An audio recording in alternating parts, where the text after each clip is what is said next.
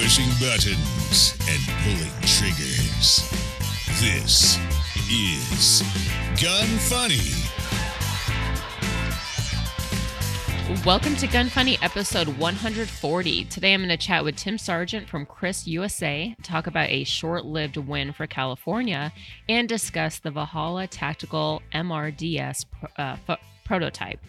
That's right, MRDS prototype. I'm your host, Ava Flanell, and Tim, how are you doing? Doing really well. Thanks for having me.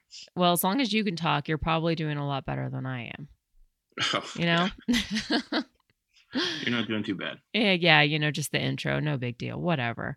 All right, so before we get into it, let's talk about Manticore Arms real quick. I'm super excited to announce that CZ is sending me the Manticore Arms Bullpup kit to do a review on. And if you guys haven't seen it, it's been out for a little while now, but it's really cool because if you have the Scorpion Evo carbine, you can convert it into a bullpup. Sven came up with a way to switch out a few parts, and next thing you know, you have this really cool bullpup rifle. So be on the lookout for my review. I should be getting everything on Thursday, so in the next couple weeks. But in the meantime, if you want to get your bullpup kit, you can head on over to CZ's website. And Manticore Arms is also making a bunch of other accessories to go with that. So check it out at manticorearms.com. Use the code GUNFUNNY15 and that gets you 15% off.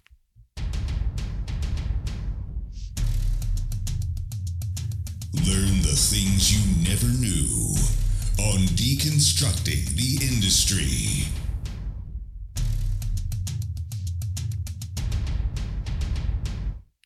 All right, you are from Chris USA, but before we get into that, I want to know, what is your role there? I am the marketing manager. Okay, cool. Was that your first role at Chris, or have you been with the company for a while and kind of moved up? It was my first role. It's also where it's where I started, and I have been here for about 7 years or so. It's kind of a small team, maybe a little bit smaller than people realize when they see Chris. Yeah. So you guys have me and my graphic designer, and we've had a couple of other people in the marketing department come in and out, but it's a pretty small team in general. Well, you know what that means. Less people, less mistakes, right? In some cases, yeah. In some cases, yeah. I mean, it is nice being very, I guess you could say, agile. Yeah. So we're able to pivot and change things around really quickly, whereas some bigger companies may take a while to adjust to certain trends in the industry and whatnot. And being a small team and kind of being inside the management circle as well is kind of fun because, a lot of my ideas and stuff I can see come to fruition. And, when I see that stuff get out there and guys using the guns and the feedback that I get from, social media and whatnot, it's kind of cool. Mm-hmm, definitely. Have you always been into firearms? No, not really. I'm definitely more into guns since I started at Chris. I mean, I've been around guns since I was a kid. My grandfather kind of taught me how to shoot when I was really, really young, but my parents weren't really gun people, so I didn't really own my first firearm until I became an adult. And I was always really into Nerf guns, and airsoft is actually kind of my segue into the gun industry. Mm-hmm. So I was working at an airsoft store for a while, and I was really into airsoft guns. And then when the opportunity came up to join Chris, I jumped on it. Nice. That's pretty cool. Yeah. A lot of people, so let's just talk about a little bit of history about Chris. Yeah. A lot of people have no idea that Chris started out as Transformational Defense Industries. Mm-hmm. And you guys announced that you were designing a new submachine gun in 2007. And then the second generation followed in 2011. So Can you just kind of give a brief history of that? Yeah, so it's way before my time. I started in 2013, but from what I know and what I can verify from the stuff that I have, TDI was kind of I want to say maybe the existing entity of Chris here in the United States, because the big boss, he's from Switzerland, and the Super V mechanism was invented by a French engineer. So the original, technology kind of originated from Europe, but it was the Vector has always been made here in Virginia. It started out in Virginia Beach. So the owners have very close ties to, guys in the military, and Virginia is a very big military town, or Virginia Beach is a very big military town. Mm-hmm. So that's where the original TDI, where it started. But we've been through quite a bit of management changes in the last, 10 plus years. And so that prototype you're talking about that kind of came about in 2011 or was announced in 2011 still hasn't really come to fruition.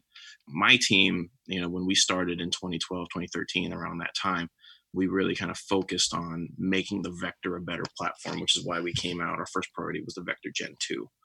So a lot of stuff that was done previously with the old TDI, with the old Chris crew, we still have it. A lot of the great engineering and the prototyping and stuff like that, it's kind of stuffed away in our vault. But we really felt like the priority for us would be to, make sure the Vector was as good as it could be, because as far as performance and reliability wise, when we first jumped on board, it really wasn't up to par, at least for our standards. And so that's kind of where we took things from where TDI left off. Mm-hmm.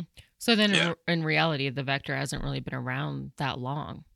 No, I want to say the original design, and we call it like the Mark V prototype. It doesn't even look like a Vector. Mm-hmm. It was before any of the exterior was designed. That has been around since maybe 2003, 2004.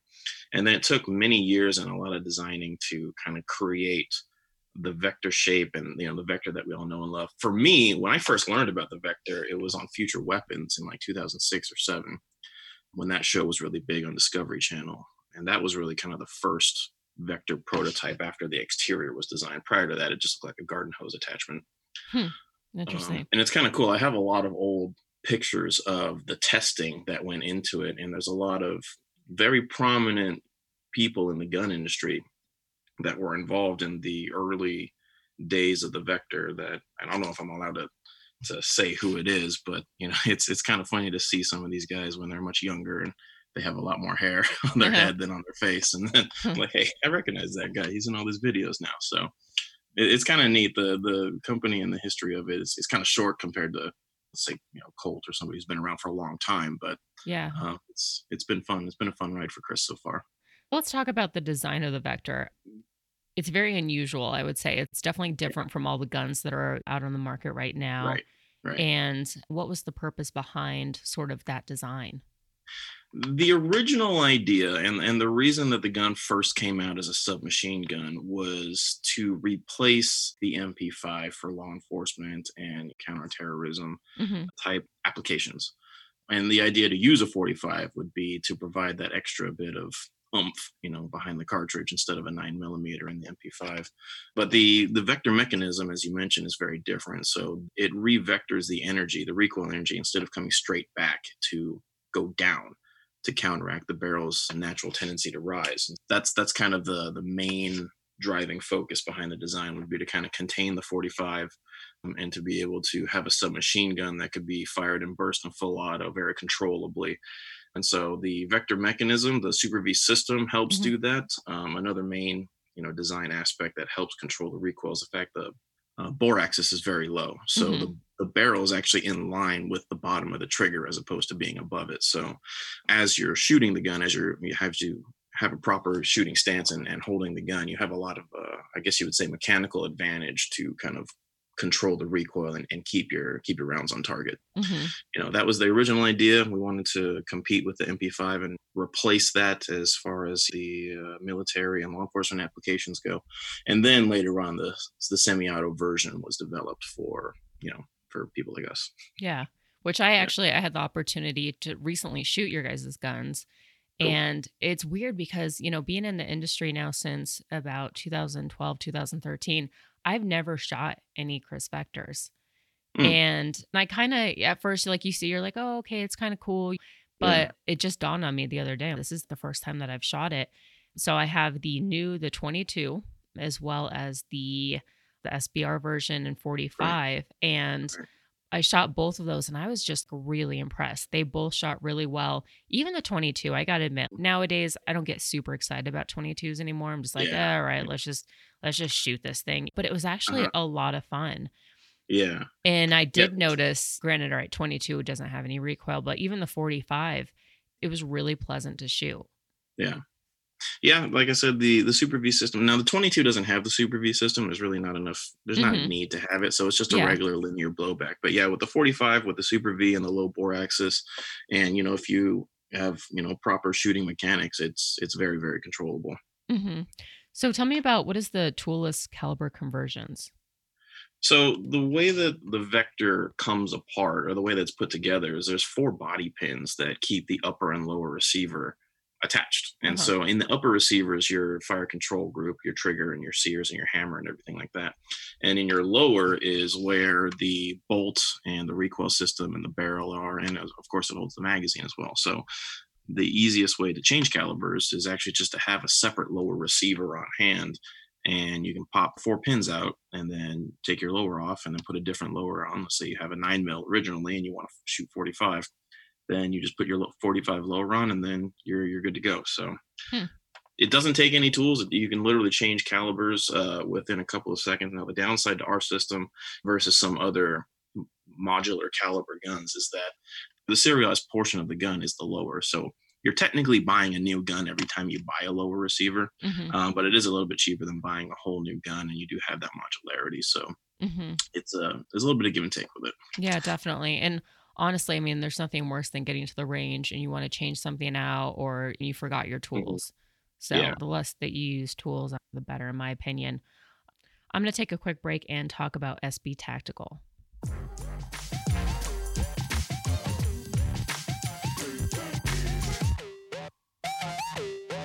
SB Tactical actually makes a brace for you guys. It's the Vector PSB, and it's designed exclusively for Chris for the Vector SDP pistol. Yeah, several years ago. So the way that SB Tactical kind of came out on the market, SIG had the exclusive with them for a long time, but as soon as that was expired, they started making braces for everybody. And so they designed the PSB brace after the Vector stock. And so it kind of kept the same shape as the original Vector stock. And so that's what was sold with our pistol version of the Vector for a while. But, as shooters' preferences changes and, the feedback we were getting, we were kind of looking to get a more streamlined, thinner, lighter weight, brace. So the current Vector pistol does not have that PSB brace on it, even though I do think SB Tactical still offers it. But currently the Vector is sold with the SBXK, which is a little bit smaller, thinner, and, it just kind of keeps the overall profile of the Vector a little bit more compact. So if somebody wanted to put on that brace, they could still use the SB Tactical brace if they wanted to? Oh, totally. I mean, the way that the Vector is designed now, the back of the receiver is the same threading as an AR-15, lower receiver. So any buffer tube, pistol tube will fit on it. So any brace that's on the market, obviously SB Tactical makes the best ones. They're kind of the originators of it. So that's why we use that as the OEM brace. But if you wanted to change it out for a different whatever, then, anything that fits on an AR-15 will fit on the back of the Vector. Very cool. And if you guys want to check that out, just go to sb-tactical.com. If you see something you like, use the code GUNFUNNY15 and that gets you 15% off. All right, so let's go back and talk about the 22 variant of the Vector that you guys just came out with. I think, did you announce it at SHOT Show? Yeah, the 22 is our newest release. So SHOT Show 2020. Okay. And I remember talking to you about it at SHOT Show, and it's significantly less expensive, which is MSRP is what, $500 or $600? $699, I believe it is $649, something like that. It's under $700, which is about half the cost of what it would be for a centerfire Vector. Yeah, definitely. I like the fact that I definitely think 22 has a place in the gun world, and the first gun that I ever bought was a 22. I think it's especially great for beginners because you get comfortable with that gun. And then once you get the concept down, then you could always upgrade to larger calibers. If anything, I think it's a great opportunity for younger kids to get a chance to shoot a Chris Vector without having to shoot a larger caliber. Yeah, exactly. And that was definitely one of the main considerations for that kind of firearm. Like you said, the 22 is oftentimes the first caliber that a lot of novice shooters shoot. The very first gun I ever fired was a 22 long rifle, so it definitely made a lot of sense. Another major consideration that was driving the development of the 22 is the international market. So other places around the world that don't have the Second Amendment, they're really restricted on the type of guns that they can own. Yeah. And a lot of times, 22 long rifle is the only caliber that somebody who's not a police officer is allowed to have. So the Vector 22 has been a pretty big hit in the U.S., like you said, with novice and newer shooters, but it's also been a huge hit internationally for people that want to own a Vector that aren't allowed to have a centerfire gun. So we're pretty happy with how the gun's been performing so far. Obviously, it's only been on the market since January, but it's doing really, really well. Yeah, and also 22, it can be a very finicky caliber. Mhm. You typically have a lot of misfires and stuff, but I gotta Yeah. say, actually, I didn't experience any issues. And I tried, I think I used 3 different brands of ammunition. Mhm. That was also pretty cool because I know a lot of these 22s, before you break them in, it only Yeah. takes a specific high velocity. That was also kind of nice because it'll pretty much just shoot anything. Oh, Yeah, rimfire has always been a little bit finicky, but when it we has. did go through the testing with it, we made sure to get a wide variety of ammo. So there's no way you can engineer problems out of everything, but I think we did a pretty good job of making it useful with for a lot of different type of ammo out there. Hmm. Did you guys run into any challenges when you were creating the Vector platform in 22? I want to say probably the main challenge is getting the magazine made to feed. I think that's the main problem with a lot of rimfire guns out there. Hmm. And I think that's probably why the Ruger 1022 is as prominent as it is for a rimfire gun because the magazine, the bullet just feeds straight into the chamber. Hmm. Whereas a magazine like ours and many others out there, fitting a 22 that's not directly behind the breech is kind of the main challenge. So, we had to develop our own magazine for the gun. That was a mandatory thing. We couldn't use an existing platform. So, like the Vector, we have a little bit of leeway with it because we use Glock magazines. But sometimes that gets us into trouble because we don't actually manufacture the magazine. And Glock is not beholden to us when they want to change something in their design or process. But with the 22, because of, like you said, a lot of times they can be finicky. We had to make sure that the magazines were working. So Hmm. that's actually why the gun is released. It's available in a 10 round capacity. We're working on the 30 round capacity. We're right near the end of our quality assurance process right now.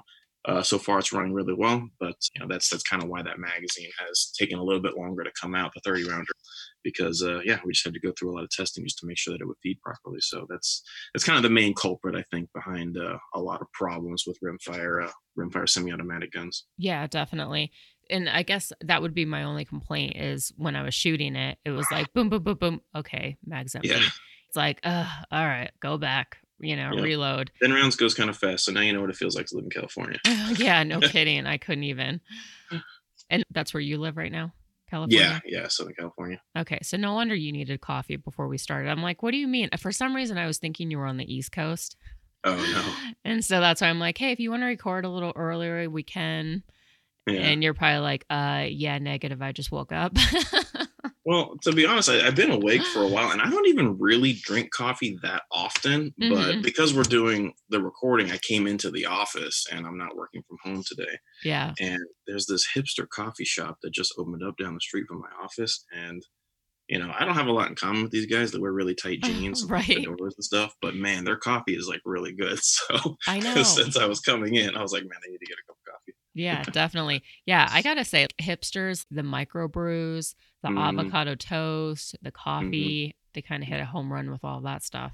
Yeah, totally. And it's tough to admit some of that, but I know, especially it, because it most of tastes them good, are man. anti-gun, so it's like you Yeah. almost hate to give 'em the business, but then it's just really good. So You know what? If they make a good product, it's hard to say no to it, man. it really is. The Yeah. way that they measure out the coffee beans and then it's all like weighted and it's like chemistry. I'm like, oh, okay, well, the proof is in the pudding. This stuff tastes really great. Yeah. Meanwhile, I'm over here just with my coffee maker and I just dump the bag. I don't even weigh it out. I have no idea. Some days I'm sure I get more caffeine than others. Right. Yeah, it's just, it's not so great. In addition to the Vector, you guys also have the Sphinx SDP. Can you tell me a little bit about that gun? Yeah, so the Sphinx is our line of more, I guess you could say, traditional handguns. Uh huh. So obviously, the Vector has the Super V technology in it. The Sphinx line of guns is based off of the CZ platform. So our slide rides inside the frame as opposed to the other way around, which most guns are made. Mm-hmm. And it's a double single action, 9 millimeter handgun, just like the CZ75. So the main difference is that basically our tolerances and our manufacturing process are kind of a step above. A lot of people describe the Sphinx as the Rolex of CZs Mm-hmm. because we just need a little bit more attention to detail. The machining process is a little bit more precise, and I mean it's actually out of all of the things we make, the Sphinx is my favorite product. Probably because I shoot more pistol than anything else. When you get the gun in your hands, it just fits like a glove. When I pull my Sphinx up, the sights are already kind of on mine. And it's just a matter of, controlling your trigger, and then boom, you can let the shots go. But yeah, we have the Sphinx in a compact and something called a compact duty. So it's about the same size as a G19, a Glock G19. And then the compact duty has an extended grip. So it's an equivalent of like your G19X. It's a steel and aluminum, double single action, 9mm. And you should totally check it out if you haven't yet. And what is mag capacity on that?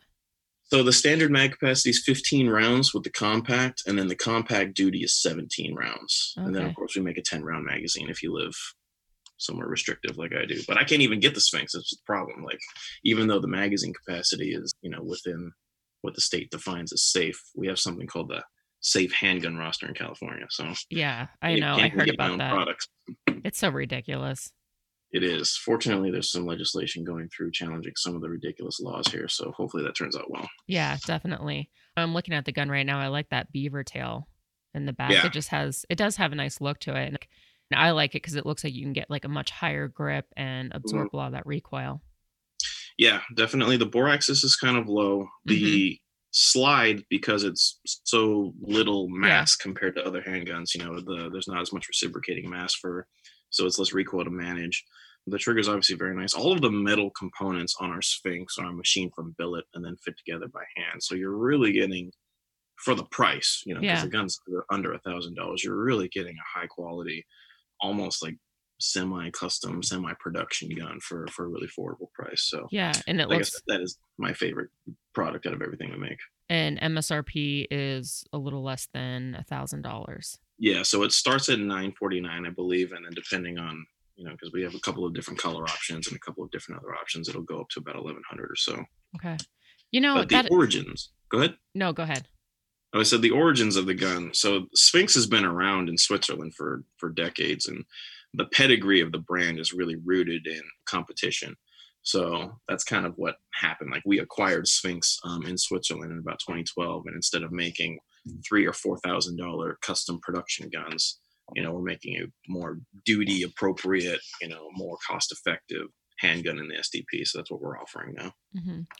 You guys do offer like a variety of different colors. I'm curious, with all of your guns, what is the most common color that people typically pick out? It's black. Okay. And then after that?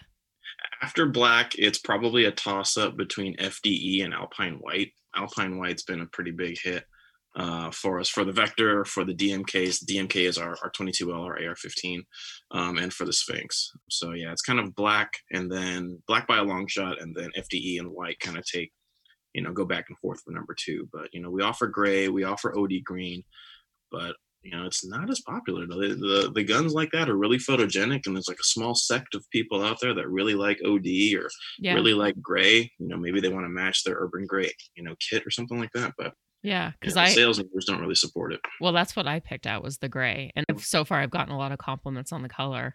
And I was considering white, but then I was like, nah, winter's almost over. It's not going to be a good look. It's not going to go with the gram too well.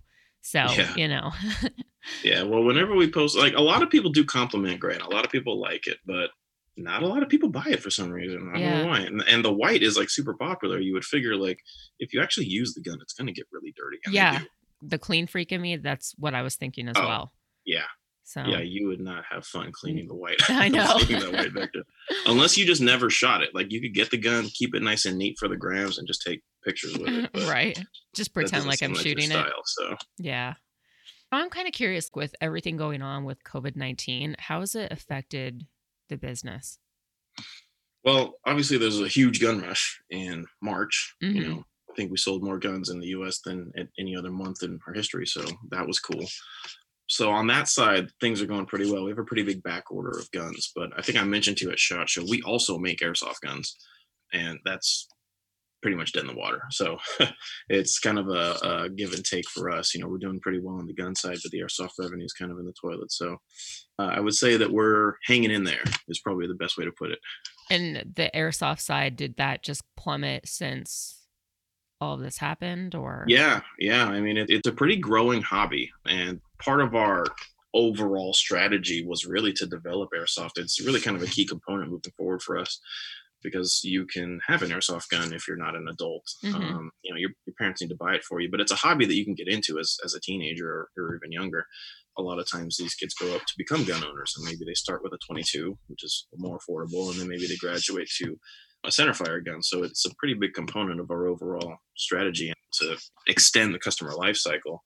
But, it's not an essential business in the same way that firearms are. And it requires a community of players to go out and congregate at a field to go play. And so when the government puts the kibosh on gatherings, then they can't go play anymore. There's no reason to buy airsoft guns. Yeah, definitely. I'm actually surprised that you said that this last month was the highest sales that you've seen, because during the Obama administration, people joked that he was like the gun salesman of the year. Oh, yeah, he definitely was. And well, I was referring more to just the overall country in general. I think the NICS checks for March toppled to 3.7 million NICS checks or something like that. Yeah. Obviously, not all of those are for gun purchases, but a lot of them are. Yeah.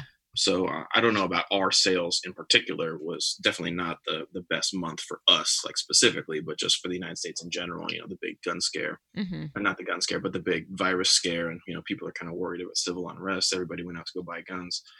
So there's a lot of first-time gun owners out there that bought their first gun in March 2020. Yeah. I mean, unfortunately, whether fortunately or unfortunately for us, our gun's not really a first-time gun owner. Yeah, that's what I was thinking. Yeah, so a lot of people are going out to buy handguns. And then once they get bit by the bug, then they're you're going to see them down the road. Yeah, we get a lot of video gamers too that maybe somebody really likes Call of Duty or the Division or something like that. So maybe somebody like that might buy the Vector as their first gun. But generally, the Vector is your second, third, fourth, fifth gun purchase. You usually kind of get your ARs out of the way, you get your CCW handguns out of the way, and then you get your fun guns or whatever. Yeah. Has this affected your guys' production at all, or do you think that you're going to run into definitely future problems? I can't really predict the future. I know that things have been kind of slow for us because we have a limited staff. So, we have to take some precautions to, make sure that our staff are safe, as far as, keeping everything sanitary, making sure everybody keeps their space, just keeping everybody accountable. If somebody's not feeling well, of course, we're not going to make them come into work, even though we have a huge back order of orders because of the big rush. But, the safety of our staff comes first. And, we've had to make some modifications to our production line to make sure that everybody feels comfortable coming into work. But, like I said, we're hanging in there, we're trucking along. So I hope things go back to normal soon. But I think we kind of mentioned off camera, there's probably going to be a new normal for us kind of moving forward, even once things kind of start opening back up. Yeah, I know. I agree. And all that stuff, it just makes me so I don't know. It kind of stresses me out a little bit. Like, I hate the unknown. I think I'm also a little bit of a control freak to an extent. So just having all of this stuff up in the air and I don't have any control over it is just really unsettling, which I'm sure a lot of people can agree. And I guess we could just only hope for the best. Do you guys have any future plans or anything coming up? Any new releases in the future? Well, there's definitely going to be more development with the Super V system and applying that technology to different type of guns. I know a lot of people everywhere we post online, people are asking for a rifle caliber, like a 5.56 or a 308 or something like that. Something like that will probably be way down the line. But for right now, the Vector system is going to be applied more to pistol calibers. But we have other models in the works for the Vector. 22 is still going to be a big development for us. We're going to still develop that product line because, like I said, the international shooting community, a lot of times that's all they have is 22, and so that's a big focus for us. The Sphinx lineup has been a little stagnant recently, but I'm pretty excited for the stuff that we have coming down the pipe for Sphinx. So eventually that, we'll see some new models there, and probably more towards our roots in, competition, precision handguns. It's going to bump the price up quite a bit, but I think the end product will be something that'll be really competitive in USPSA and IPSC, et cetera. So that's kind of what we have coming down the pipe. And like I said, we also make airsoft guns too. So that's, moving forward, we're going to be expanding pretty much on all fronts. So that's kind of the idea. Very cool. And where can listeners find you guys on the interwebs? Our website is www.chris-usa.com. We're on Instagram at ChrisUSA Inc. We're on Facebook at ChrisUSA. So, any Google Chris, and then we're going to pop up. All right, cool. Awesome. Yeah. All right. So moving forward, we're going to talk about IWI real quick. IWI is releasing the Zion 15. It's their first M4 variant rifle. And the best part of it, so I have not gotten my hands on one yet, but I was looking online, and the best part is MSRP is $899, which is pretty affordable for an AR. And figure street price is probably going to be a little less than that. So super excited to see how well it operates. And I'm excited for them to come out with their first M4 variant rifle. If you guys want to check that out, go to iwi.us. Stupid, funny, cool, interesting, awesome, never mind, AF. I'm actually really glad that you live in California because you can probably chime in quite a bit about this. A few days ago, a federal judge, he blocked California law requiring background checks for people buying ammunition, which in my opinion is just so stupid to begin with. U.S. District Judge Roger Benitez of San Diego, he called the ammunition background check law constitutionally defective. He said that criminals, tyrants, and terrorists don't do background checks. He wrote, "The background check experiment defies common sense while severely burdening the Second Amendment rights of every responsible gun-owning citizen desiring to lawfully buy ammunition." Mm-hmm. This lasted all of about, 24 hours maybe? Yeah, a couple of days, really. It went into effect last Friday. Okay. Around 4 p.m. is when I got the notification. Immediately, I told all of my friends, if you need to buy ammo, buy it now. Yeah, because no kidding. This is not going to last. Yeah. Unfortunately, the whole COVID-19 rush, there's not a lot of ammo on the shelves, and the prices have been skyrocketing anyway. So I don't think there was a lot of inventory left for California to purchase. But Judge Benitez, he's been really challenging a lot of the unconstitutional gun laws here in California. So this was the ammo law, which was really cool. He is also currently considering a case against the California assault weapons law, regulating our ridiculous laws about rifles and whatnot. And he's also the same judge that gave us Freedom Week, quote unquote. He challenged the magazine capacity law. And the same thing happens every time. He puts the injunction in, and then there's a stay that's granted, basically a stay on his injunction until, a higher court can decide on it. But yeah, this ammo background check is the most recent law that he's put an injunction on. So yeah, so he's definitely doing a good job. Talk about, I remember the magazine banned, when it was uplifted for about a week and everybody bought magazines like crazy. Yeah, the entire nation was sold out. Yeah, magazines. Yeah, I know, and there was tons of people shipping within, and it was good. Did I read this right? It says the law requires buyers who are already in the state's firearm background check database to pay $1 fee each time they buy ammunition. Yeah, I can't remember when this law was put in place. I think it was voted on in 2016 and passed and went into effect in 2018 or something like that. But yeah, basically there has to be a background check to purchase ammunition. So the very first time, if you've never bought ammo before, I believe the fee is $20. Wow.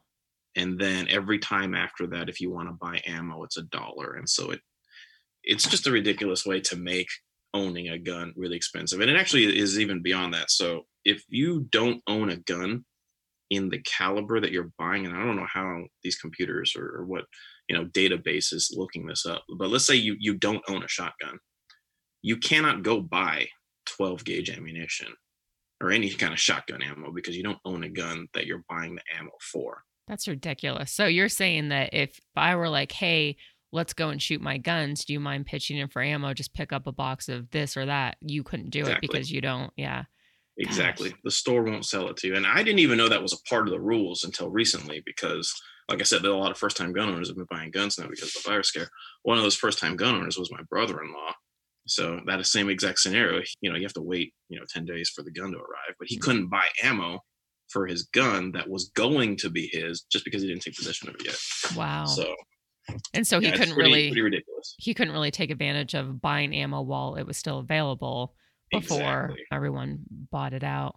Exactly. Well, so that's why the stay was so important. That's why I told him to buy ammo right away, because the laws were in effect, not enforceable for that time frame. Yeah. So I think he was able to purchase ammo, but he already took a delivery of a shotgun anyway. But yeah, just the way that the laws are written in California, I think the politicians, they're smart. They know that they can't just go out and say, okay, no more guns. So they make it It's exponentially difficult. more expensive to own and operate a gun here than it would be, let's say, where you are. Yeah. Well, and look at also, there's a lot of places that are proposing a tax. What is it? 30% on guns and 50% on ammunition. Yeah. They're like, all right, cool. Well, we can't ban guns, but we can, like you said, make it so as difficult as, expensive. yeah.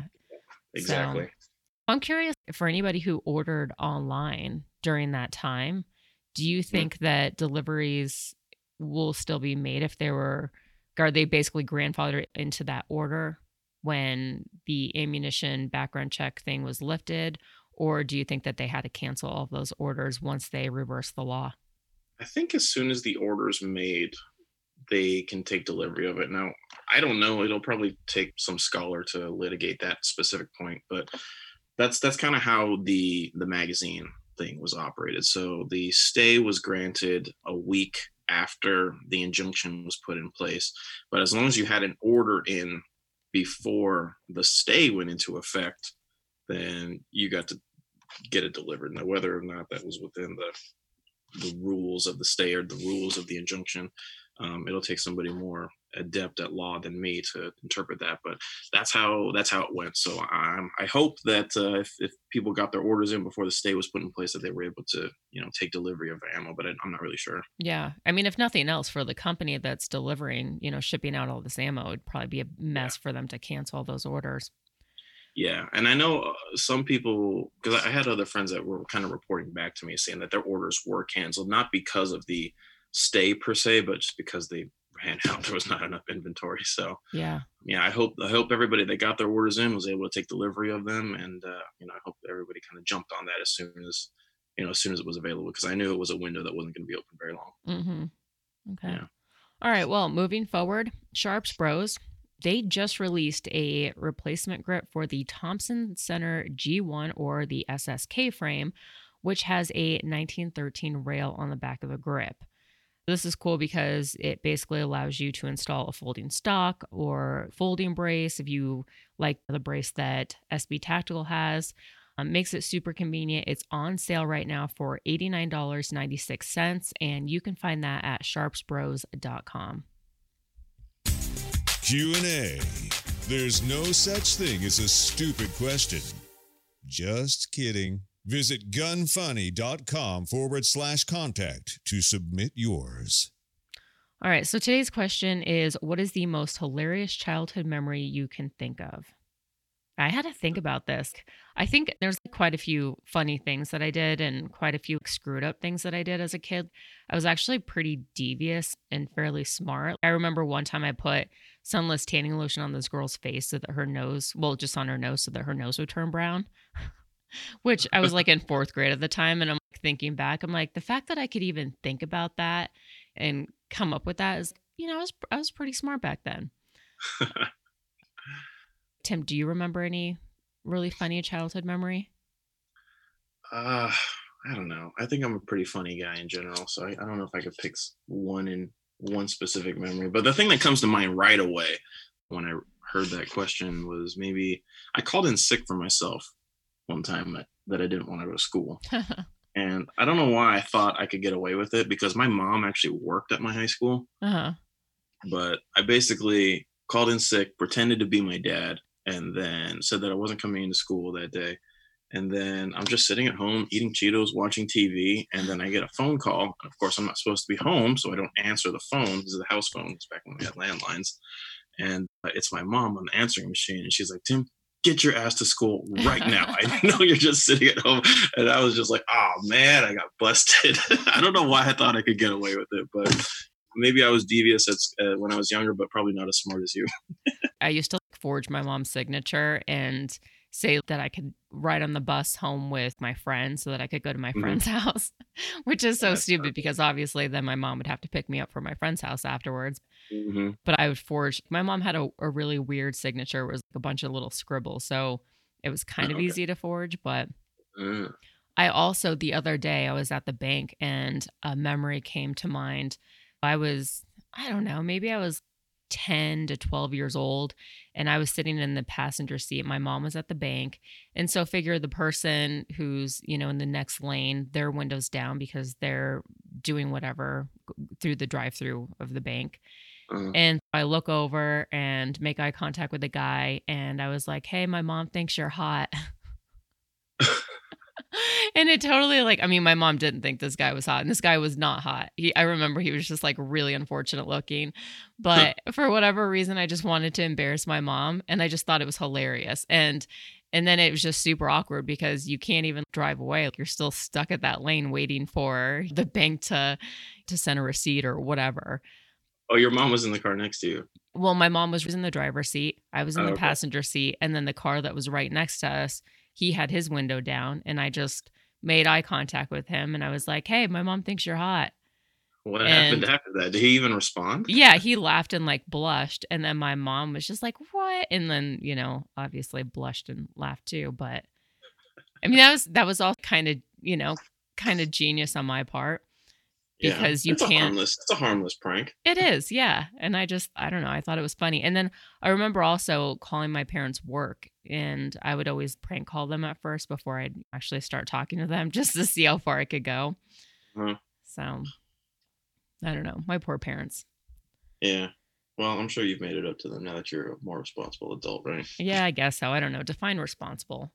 I mean, I could pay my bills. I pay my bills. I have my own house, my car. So There you go. I guess they did okay. Yeah, you're probably much better off than some of the other kids your age. Oh, yeah, definitely. All right, moving forward, Polymer 80. Right now they have a strip slide for the PF94 V2 or the CL, and it's in black nitride. It's on sale right now for $250. You can find that at polymer80.com. Don't forget to use the code GUNFUNNY, and that gets you 15% off. Tactic Talk. Discussing popular guns and gear. Love it? Hate it? Find out now. All right, so I don't know if you had a chance to click on the link that I put in the show notes because you almost have to look at it in order to get an idea of what I'm talking about. But Valhalla Tactical, they've been posting teaser pics of a new offset red dot mount on their Instagram. And when you first look at it, you might wonder what on earth they're thinking because it's just so different than what you've seen on the market. Basically, they started with one piece. It's an aeroscope mount and designed a replacement ring for the one side that puts the red dot hanging low and partway upside down. This does two things. It puts the red dot sight at the same height over bore as the primary optic so that you don't have to adjust your head and hunt for the dot.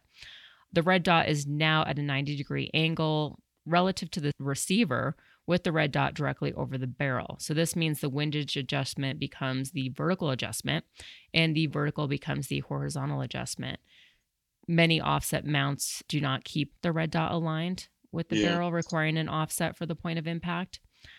So far, it's just a prototype. They have not released this, but I'm interested to see how well it works. It makes sense once it's explained, but just looking at it right away, you're just like, what is going on? It looks like somebody who had no idea how to install a red dot managed to install red dot. To shift the red dot over like that so that your adjustments, like you mentioned, are kind of inverted as far as your windage and elevation. That's a trick that competition guys have been using for a while on a lot of their handguns. If you look at some of the really high-end open guns, you'll see a red dot sight mounted sideways. So actually, I have that. Exactly that. Yeah. So I have a, what is it? Tanfoglio custom gold. Oh, perfect. Yeah. It's rotated. It's mounted where it's sideways. I bought it like that. My dad actually, it was funny. And I think I've said this before. My dad, I don't know what he was thinking. He decided to buy this gun and it's a few $1,000s. And we were at breakfast one day and he's like, yeah, I don't even know what I was thinking buying that gun. And I was like, well, I'll buy it off you if you want. And he was like, all right. I think he said like $800 or $900. And I just so happened to have that on me. I don't know why, because I typically don't. And I was like, bam, here you go. And I think he was just like thinking that I wouldn't just pull out the money. So I ended up with that gun and you're right. It is rotated sideways. I haven't tried it any other way. It's just I haven't really messed with it. Yeah. So No, that's a solid gun. The Tanfoglio is, I want to say, similar to the Sphinx, where it's kind of based on the CZ design. Yeah. As far as ergonomics go, and the slide inside the frame. Yeah. So yeah, I'm super familiar with Tanfoglio. I like their stuff. Well, and because my dad bought it, he's in his 70s, so he's kind of like a boomer sort of. So he bought it in 45.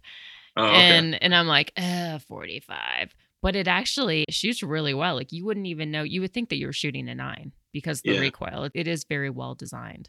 Is it? Does it have a compensator at the front of it? Yes, it does. Okay, yeah, that definitely helps. Yeah, a lot of those race guns, it's pretty amazing what you can do when you put all that kind of technology into the gun, and then especially if you are able to get custom loads or loads specifically for your handgun, it almost feels like you're shooting a BB gun. Yeah. I haven't Mhm. gotten into the custom loads yet. Yeah, neither have I. And I It's, haven't done any competition shooting either. I barely have time to do anything really at this point. yeah. I try to go out and shoot a USPSA match at least once a month. hmm I don't really intend to win. I'm Yeah. not expecting to go out there and become a grandmaster or anything like that. But it's a good way to just kind of keep your skills up and keep your fundamentals. And obviously, shooting under stress is it's just a good way to kind of practice. It's Yeah. kind of the way I see it. I don't expect to win. I'm not expecting to be a gunfighter like I don't like Travis Haley or anything like that. But Mhm. I think it's a good way to keep your fundamentals together. Yeah, absolutely. I tell my students all the time if they're looking for additional training, instead Mhm. of paying hundreds of dollars for advanced classes, Mhm. just to look up local IDPA matches, Yeah. because that's also a really affordable way to shoot under pressure and make sure that Mhm. your hits are counting and stuff like Mhm. that. So Yeah, I completely definitely. agree. IDPA, I shoot IDPA every once in a while. It's a little bit more, it's a little bit of a slower pace, in my opinion, but it gives you a good chance just to make sure your fundamentals on your draw to pace, especially if you shoot competition, from a concealed holster, hmm because IDP has different rules about concealability. But if you want to practice, inside the waistband draw and fire, IDP is definitely the way to go. Yeah. USPSA is a little bit more of a game, quote unquote. So Yeah. you're really gunning against the clock. So kind of once you get your fundamentals down, you want to see how fast you can go. I definitely think USPSA is a fun game to shoot. Yeah. No, I agree with that. But I do like IDPA just for the fact that you have to keep behind cover and stuff. So it's also Yeah, developing good habits. But you're right, yeah. it's much slower pace. But I would say that that would be the next step for people who are tired of just shooting point blank at a Oh, target. yeah, yeah, for sure. I don't really go out and shoot just at a paper Yeah. targets anymore. And IDPA can be a lot of fun if your local club has a lot of props to make the stages really creative. Then Mhm. it can be a lot of fun, to shoot IDPA. Yeah, I completely agree. All right. If you guys want to check out what I just talked about, the company is Valhalla Tactical. So check them out on Instagram. Moving forward, Trigger Brew. I don't know if you just realized when I paused for a second where I was like, yep, because I was just drinking some coffee and I had to swallow really quickly because I thought you were going to talk a little bit longer. So thanks, Tim. Thanks for I hope that. it was iced coffee and it wasn't hot. It's cooled down at this point. No, perfect. So, yeah. But Trigger Brew, they have all kinds of stuff jerky, coffee, energy drinks. And I was thinking, so they have really funny names, but they also taste great. It's really kind of the perfect, if you don't know what to get somebody and you want to get them a gift, I would say this makes the perfect gift. Anybody who's into guns and has a sense of humor, head on over to triggerbrew.com. Check out what they have. Don't forget to use the code GUNFUNNY, and that gets you 20% off.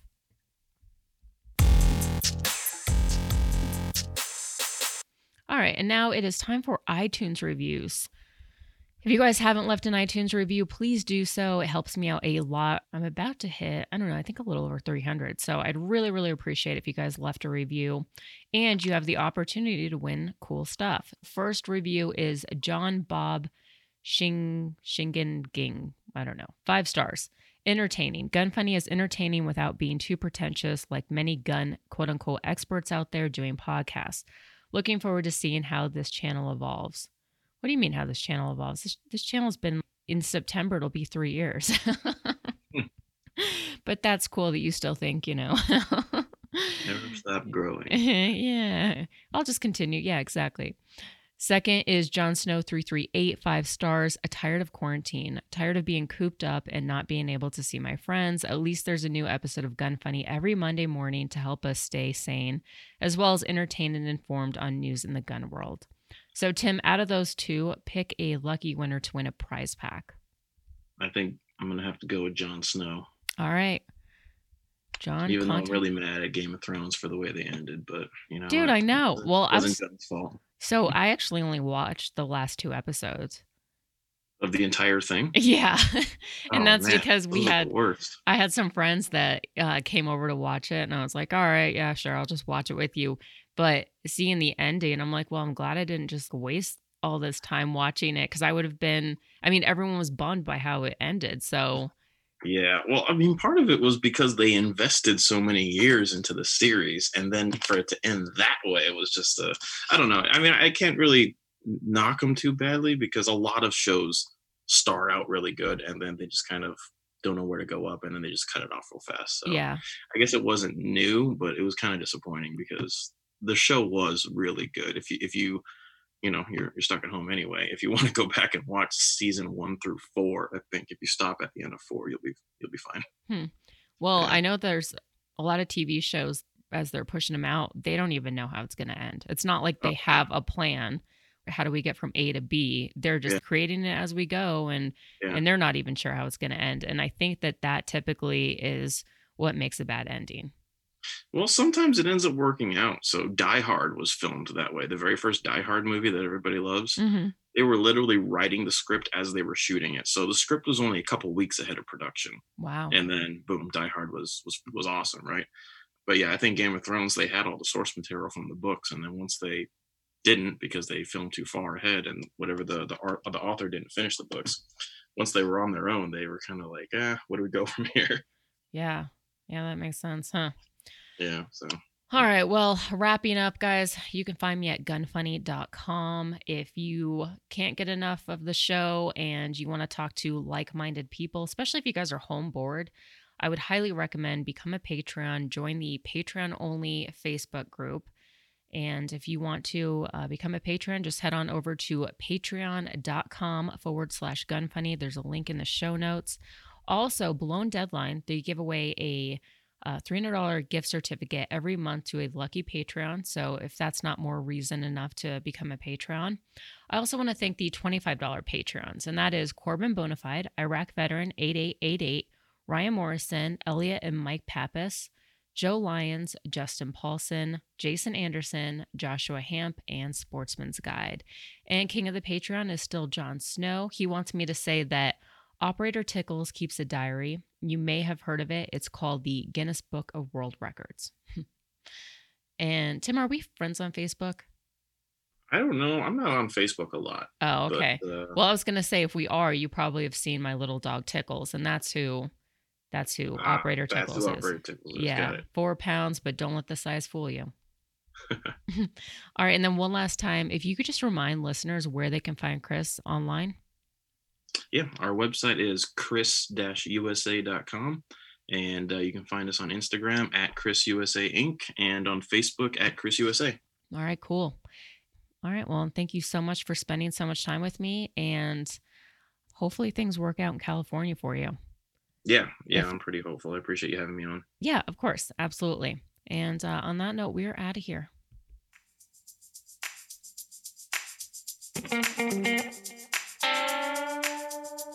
Want to send feedback? Tell us about a company or anything else. Go to gunfunny.com/contact.